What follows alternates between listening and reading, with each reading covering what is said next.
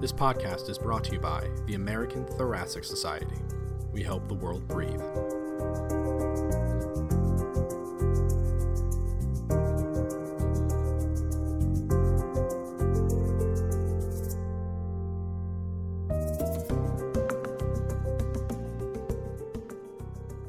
Hello and welcome to the Lung Science Podcast. My name is Niki Ubags and I'm a senior scientist in the Division of Respiratory Medicine at the University Hospital in Lausanne, Switzerland.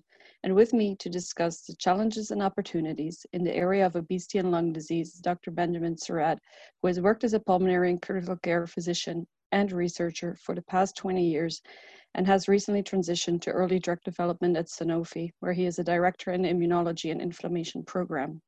Welcome and thank you for joining me today. So over the last 4 decades, we know that the global prevalence of obesity has increased drastically among children, adolescents, and adults. And we're probably all aware of the significant associations between obesity and several chronic diseases, such as cardiovascular and gastrointestinal diseases, as well as type 2 diabetes. However, most clinicians and researchers in respiratory medicine are just beginning to appreciate the impact of obesity on the development and the course of lung disease, which is the topic of today's podcast. And so, Ben, I wanted to start with asking you, what stemmed your interest in studying the impact of obesity and metabolic diseases on lung inflammation? Yeah, so that's an interesting question.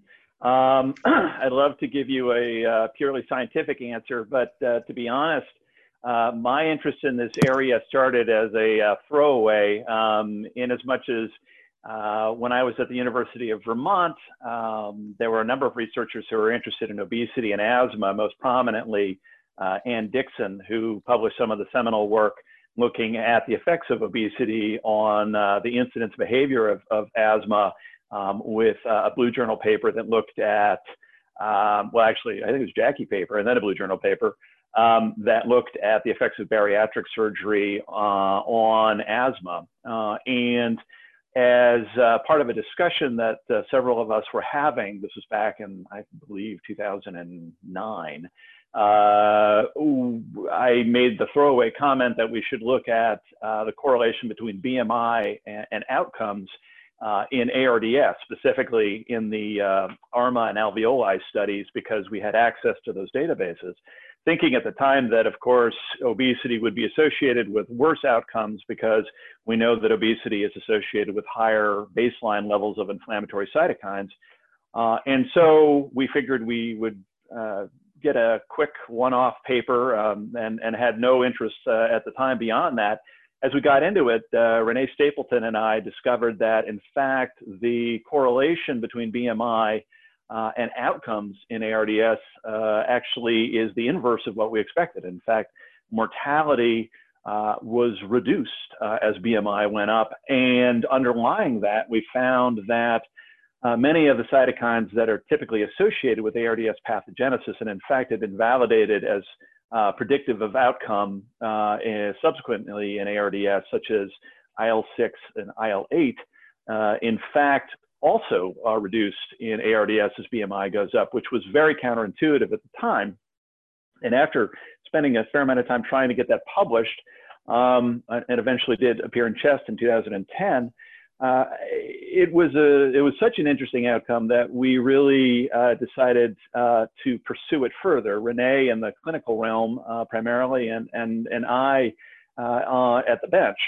So I began looking at animal models of obesity and initially at least the impact of ARDS and how that combined model influenced the pathogenesis of that disease. And after that, it kind of went from there and expanded into a variety of areas, much of which you know, as you spent several years as a graduate student in my lab.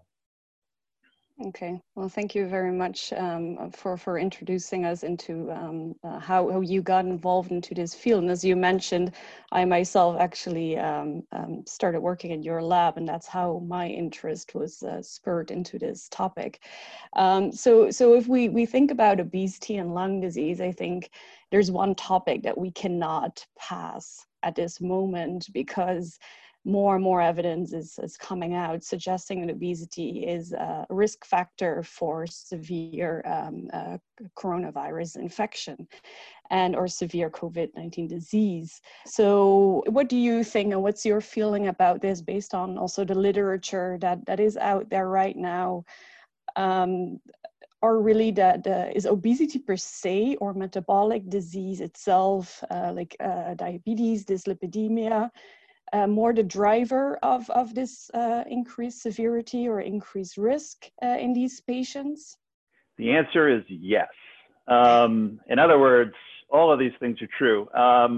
And I would be remiss if I said we really understood the relationship here, even despite a number of years now looking specifically at the outcomes of subjects with obesity in the setting of, in particular, viral pneumonia. People, I think, have somewhat forgotten to some degree that we saw a very similar phenomenon with H1N1 in 2009 and 2010. And many of the relationships that we're seeing now between BMI and COVID risk of severity and outcome actually were seen during the original H1N1 epidemic.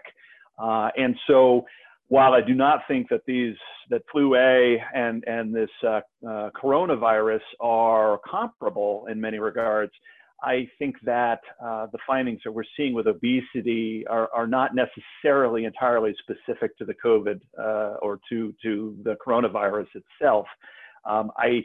There are a number of studies that have come out, and just as came out for the H1N1 virus, that show that indeed BMI, as it goes up, correlates with an increased risk of infection, an increased risk of hospitalization with COVID, an increased risk of moving to the ICU, an increased risk of ending up on mechanical ventilation, and in fact, an increased risk of death.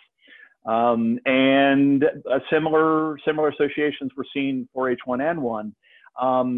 What's interesting about COVID in many ways is the fact that we are seeing it so much more obviously, I suppose, at this point. I mean, some of that has to do certainly with just the change in demographics in the United States and in other countries. Obesity in 2010 in the U.S. was only about 36%, and now it is 42, probably closer to 45% now, which is at least a 20-25% increase. And when you look at severe obesity or those who are over a BMI of 40, it was only around 6% in 2010, and now it's closer to 10. And so I think just by the demographics alone, we expect to see quite an increase. So what does that mean is the relationship of obesity versus metabolic syndrome and elements thereof? This is, again, a great question. One of the things that I think has been very clearly called out by COVID is that there is a strong association between diabetes and COVID severity and also hypertension, which is interesting because I don't think we've seen that same kind of correlation, particularly with hypertension in, for instance, H1N1. And yet, in studies that have controlled for the incidence of diabetes and hypertension, we still see a correlation with BMI. Now, the other day you were mentioning to me that some of these studies have also shown a male preponderance to, in particular, mortality with COVID, and the interrelationship between that and BMI you were remarking on the other day. Yeah, so indeed the part where we look at the fat distribution in the patients with coronavirus infection seemed to so increased visceral fat seemed to be linked to indeed an increased ICU admission and severity of disease. However, these studies are still quite limited, at least to what we have seen right now. The sample sizes are very small, And at this point, it's hard to draw a very strong conclusion from that, although I really do think that it's something to keep an eye on, especially since we know that visceral adipose tissue is often seen as more pro-inflammatory, which could help or kind of be a contributor to this disease severity. The studies that are out there right now show that there's a strong link also with age in that respect. So we really do need larger studies with larger sample size to be able to disentangle these specific effects. Okay. Indeed. I think that one thing we need to keep in mind is that BMI alone is, first of all, a relatively poor way of capturing adiposity. Even in absolute quantity, given the differences in body composition between men and women. And certainly the distribution of adiposity makes a huge difference, not only in terms of the metabolism and potentially inflammatory effects of it, but in the case of the ICU, may make a difference in terms of biomechanics. And I think one of the reasons that we certainly have seen an increased incidence of ICU admission and subsequent intubation mechanical ventilation with obesity has probably little to do with COVID in some regards, in as much as we've long known that there is an increased risk of respiratory failure associated with elevated BMI. And this may in part be due to the fact that particularly in morbidly obese individuals, patients breathe right at the closing volume when they are tidally breathing. So in other words, FRC is pushed down to the point where there's very little space between the residual volume and FRC. So you approach the actual closure of the airways at the low end, that in the recumbent position in particular with adiposity in the abdomen, really makes you prone to having respiratory failure. And this is something that we see in all comers in the ICU, regardless of the insult. You know, there are certainly influences of obesity on the immune system, and that's the complicated part in this. We think that there is an exaggerated inflammatory milieu associated with obesity in the case of COVID, and also in the case of H1N1, which is interesting in as much as you know, our work and your work has shown that obesity overall is associated with attenuation of some elements of the inflammatory response, and perhaps in the case of lung injury, kind of an increased rate of resolution. So what's interesting in opposition to COVID and H1N1 really with ICU patients is that obesity in general has been very well established as leading to improved outcomes in the ICU. There's a higher risk of developing ARDS, but there are multiple studies showing that there are improved outcomes from ARDS compared to leans in the obese. And yet, you know, and I should say, we, as of others, have attached that to an impairment of the inflammatory response in the acute setting. If you compare that to what we see with COVID and H1N1 in its turn, it's not clear how this works. There are a number of studies that have shown that in terms of the increased risk of ARDS, there is underlying endothelial injury in the pulmonary vasculature, and that this may in fact prime the system for injury. And add to that the fact that we know that there are at baseline elevated levels of multiple cytokines that are inflammatory. And the fact that neutrophil content in the blood is increased as BMI goes up. And the fact that perhaps neutrophil function is impaired to some degree, and that resolution in a sterile injury is accelerated, the initial insult is enough to tip people over, particularly given the biomechanics. And so I think that's part of what we're seeing. Now, what happens with COVID thereafter is something that needs to be understood better. Clearly, it is not simply a hyperinflammatory response that we would classically think of. And almost certainly has to include some element of impairment of handling of the virus. Yeah. Yeah, I think the other interesting thing is, and you briefly mentioned that the at-risk groups are actually quite similar between the H1N1 pandemic and coronavirus infected people.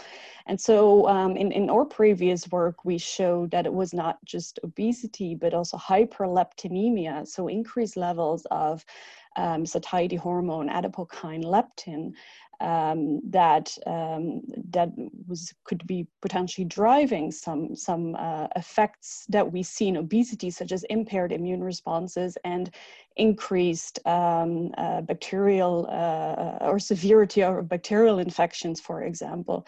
So how do you see that in light of the coronavirus pandemic and patients that have this? Do you think there might be a role for hyperleptinemia in that? Yeah, absolutely. I think that, before that JCI Insight paper of yours, I think I mostly thought of leptin as simply a better biomarker of what it is to have adiposity, particularly the bad kind of adiposity. But in your work, you were able to recapitulate a hyperleptinemic state in lean mice and show that itself led to entirely the same signals that we were seeing in mouse models of obesity. And so that argues strongly that there is something specific to leptin and its behavior related to the immune system. We know that leptin acutely acts as a stimulant to most immune cells. We also know that in the setting of obesity, we see limitations, we see dysfunction in, again, most immune cells. And so the theory certainly would be, I think, safely, that prolonged exposure to high levels of leptin really predisposes the immune system to some degree of dysfunction. And as part of another paper you published in the Red Journal, looking at the behavior of the immune system in the lung in different mouse models of obesity, I think that point was very well made. Yeah, no, I totally agree, because there and we will touch upon that in a bit as well, but there we indeed saw that whether a mouse was leptin deficient or had a leptin receptor deficiency, which leads to obviously different levels of leptin, but also different signaling cascades that are being activated. Versus diet-induced obesity model, where there is no such defect besides potentially leptin resistance in leptin signaling, we saw very differing effects. So just like we see with some of the other metabolic markers that we will talk about in a little bit.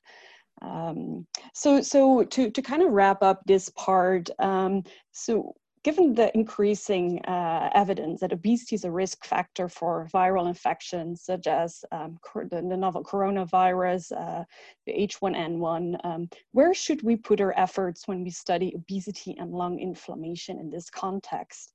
Where is there room for opportunity to continue, and what are the fields that we really need to focus on? And with that, maybe you can also briefly comment on something that is, I think, quite important right now. We know that obese people might have an altered response to vaccination, maybe not directly, but over time, their antibodies, for example, their flu-specific antibodies may actually decrease faster. So is this something that really needs to be taken into consideration also when setting up clinical studies? Yeah, absolutely. I think that there are a lot of implications for the interaction between obesity and COVID, not the least of which is that we know that from our work and the work of others, we strongly suspect that obese individuals are more susceptible to viral pneumonia, particularly COVID. And this may stem from a variety of things, including immune dysfunction, lower levels of surfactant proteins. That's been shown we showed with Julie Ledford's group, that SPA, for instance, is lower in the lungs of obese individuals. And I think that even though there's no direct measurement, there's very strong evidence that SPD is also lower with obesity. And so given immune dysfunction like that, I think that this would be a setting where you'd want to start something like remdesivir early, for instance. I think when it comes to how we take care of these patients in the ICU, their implications, I think we know that they're more likely to be intubated. There are some papers out there now that suggest that they have the specific H phenotype of mechanical ventilation in ARDS, the poor recruitment. And so I think we need to assume that we're going to need to treat them with higher levels of PEEP, for instance. And then I think even more importantly is what you just alluded to, which is the resistance of obese individuals to vaccination. I don't mean that in terms of their personal preference, but in terms of their response to the vaccine. Melinda Beck, among others, has shown pretty convincingly that there is impairment in the T-cell response to vaccination in obesity. And I think we talk about our at-risk groups that we need to vaccinate. That's a real problem, because I would say we should definitely vaccinate the obese before we vaccinate other groups. But just like in the elderly, we wonder if it's going to be efficacious. I think as we work through this, we're going to need to use it both proactively in treating these patients, but also I think pay a lot of attention to it in terms of how we can overcome these different deficits that we associate with obesity in really trying to care for them in a disease now that is really running rampant. Okay, well, thank you very much. I think it's good that we have talked a little bit now also about what are the opportunities for further research in this area, and coming from that, I think it's time that we talk a bit about the challenges that come with doing this research, because as with every model or every disease you're trying to model, there's obviously a lot of challenges, and with obesity specifically, since it's such a complex disease targeting multiple different organ systems. So when you think about obesity modeling and looking at lung disease, where do you see the biggest challenges? And do you want to briefly go through that? Sure. Well, I wrote a perspectives piece for the Red Journal that actually accompanied one of your papers in the Red Journal.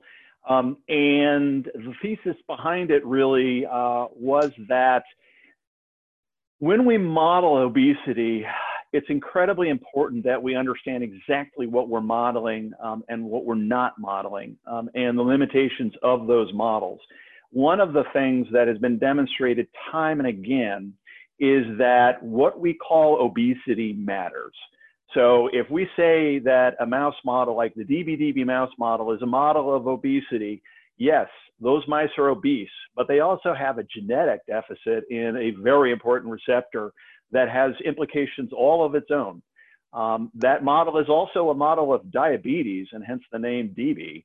That model is also a model of dyslipidemia. And so there are papers over the years that have said DB mice have shown the role of leptin in lung injury, and while that may be true, you cannot divorce that from the other metabolic aspects that are modeled in that. So the penetrance of all the different elements of metabolic syndrome is incredibly important when you do modeling. It's just as important when you look at people. So whether the models become diabetic, whether they become dyslipidemic, the timing, the influence of diet and other factors is something that really has to be understood and clearly communicated when you are working in these models and publishing in these models.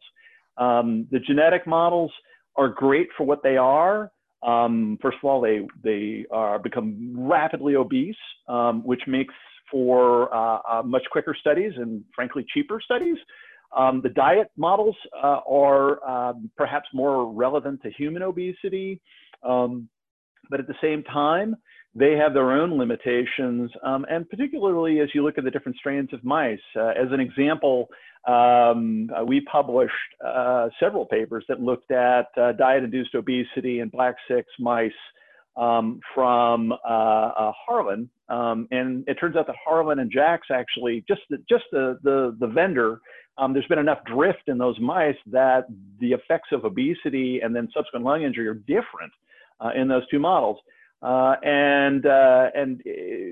Sommer published a really interesting paper right around the time we were publishing that showed that you had different effects based on background and its relative sensitivity or susceptibility, I should say, to diabetes, where backgrounds that are more likely to develop diabetes on high-fat diet actually have a different inflammatory response in their lungs, such that those with diabetes actually have an attenuated response, and those that don't have any diabetic component appear to have an exaggerated inflammatory response. And a lot of this comes back to, I think, a baseline activation of the endothelium in the lung, and then the concomitant effects of diabetes, such that every element of the metabolic syndrome kind of pushes or pulls on the overall, a word or a phrase that Jason Bates has always used, the inflammatory twitch. And so these different pieces of metabolic syndrome each affect the contour over time. And so there are a lot of studies out there that appear to be contradictory, but I think if you are able to look at them in the context of the model, they're not all that contradictory. One of the things that we worried about a lot, and you subsequently went on to spend a lot of time looking at, is the microbiome. And so we know that the microbiome differs in many regards based on what we feed the mice. So what do you know about that? Of course, the microbiome is going to be tremendously important in these models, especially the ones where you have diet-induced obesity, or whether it's any kind of diet that induces, for example, dyslipidemia, things like that. So we know that in, for example, the gut microbiome changes upon high fat diet intake, or for example, low fiber diet intake, with an increase in the Firmicutes to Bacteroidetes ratio. For example, if you counteract that with a diet, for example, rich in fiber, which is considered a more healthy diet, you can basically reverse that.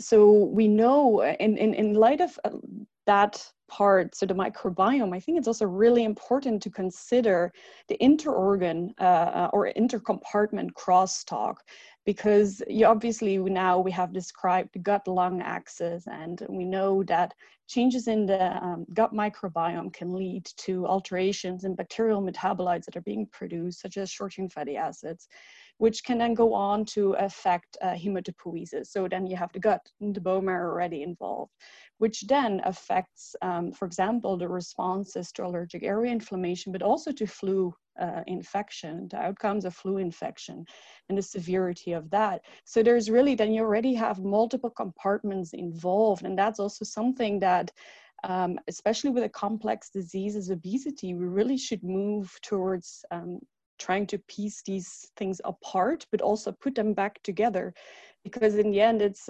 all within the same animal or a human being. So we need to understand how they interact with each other, and they can actually affect the immune responses and our outcomes of lung disease. So as long as we can focus on that, it's very challenging, but it's going to be very important to move the field forward. Well, and you take all that and you put it together with the genetic variables in the mice, the effects of the diet, the microbiome, and then roll together with the fact that the biomechanics of a mouse is nothing like that of a human, particularly when you look at the mouse in the recumbent position. And I think that your model is as good as you understand your model. I think if you are asking a very specific question and you know how to interpret what you're getting back, I think the mouse models are perfectly fine for this. But I think you need to really be aware, as I said, the caveat is understanding the limitations of your model. Yeah, absolutely. And I think also once we make the back translation to the human situation, we also shouldn't just look at the lung, make sure to, where possible, to also look at other compartments and understand those, because I think we have had enough descriptive studies so far, but we really need to start understanding the mechanisms in more depth. So yeah, that basically also answers a bit of the question, can we really model human obesity and lung disease in the available models, right? So we can model aspects of the disease, and we just need to be very cautious about how we interpret them and how we do the translation back to the human situation. Yep. Well, what do you think the long-term effects of obesity are, and you know, should we be looking at the long-term effects, say cross-generationally, or you know, if you lose weight, do you modify factors? What do you think about that? Well, I think it's a very good point, and just to start with the part where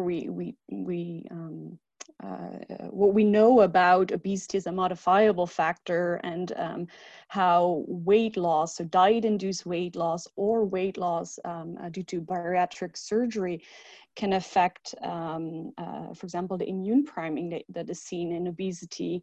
We know that the microbiome actually changes, to come back to that, the gut microbiome changes back to a more lean state in people who have had diet-induced weight loss or bariatric surgery.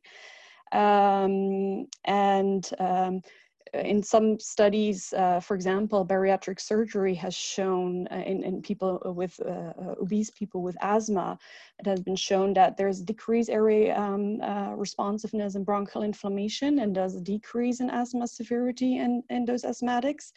But also a decrease in adipose tissue inflammation, and macrophages that are, for example, more M1 in the obese situation, they become again more M2, so anti-inflammatory following bariatric surgery. So there seems to be the potential to have a reversing of the immune priming. However, there's really not that many studies out there yet that look into this. So there's some more work needed, but the first work looks promising. And then when you look at some of the mouse or the animal studies on this, one of the studies done by Matt Pointer, published in the Red Journal a couple of years ago, showed that if mice have a diet-induced weight loss, their gut microbiome as well changes back to a more lean phenotype. And they also found lower airway reactivity in these mice. But so a mechanistic link between those two still needs to be established, but at least there seems to be a clear indication that there might be, you might be able to reverse the immune priming. Well, interestingly enough, you know, one of the things that I found fascinating about COVID and obesity is that there are now beginning to be published studies showing that treatment of diabetes actually improves outcomes from COVID, which is, to me, very interesting, because we didn't have it that clearly as a signal when we were looking at H1N1. The data on hypertension is very muddy, particularly because of the potential role of ACE inhibitors in the whole thing. But certainly several recent studies have suggested that treatment of diabetes is then reducing the risk of death in patients. And so I think, you know, there's plenty of evidence now that mitigating the weight gain, but also the elements of metabolic syndrome influence then subsequent outcome. Yeah, and to briefly come back to your question about long-term effects and cross-generational effects, I think it's a very interesting point, and it's really something, I think, an opportunity for the research in this field, because at this point we know that a lot of women of childbearing age are obese, as you mentioned the numbers in the beginning. And so maternal obesity has been shown to actually affect, for example, the incidence of asthma in the offspring. And these are studies done by Eric Forno. When we look at, and I come back to the gut microbiome again for a little bit. Can't stay away. One of my favorite topics. So obese pregnant women actually have an altered gut microbiome, as you would expect. You can see that actually this gut microbiome is transferred to the offspring.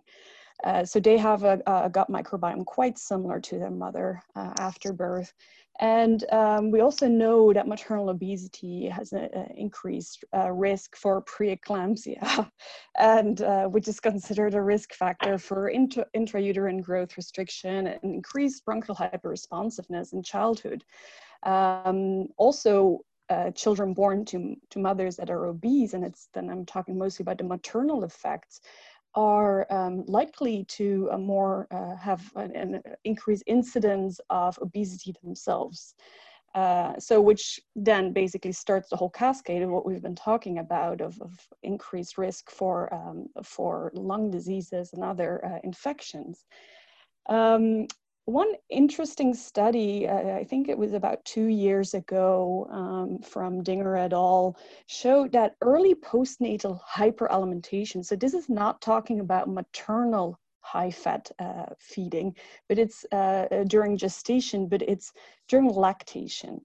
And this was a mouse study, and they showed that if you feed dams who are feeding their pups from immediately after birth a high-fat diet, there's no change in the weight of the offspring. However, this offspring, the time that they're adults, they have increased airway hyperreactivity. So it's suggestive that there's a role for diet also during lactation and not only gestation in how the lungs will respond. And so we might be setting, and it might be mechanical, but that's unlikely. It's likely a priming of the immune response.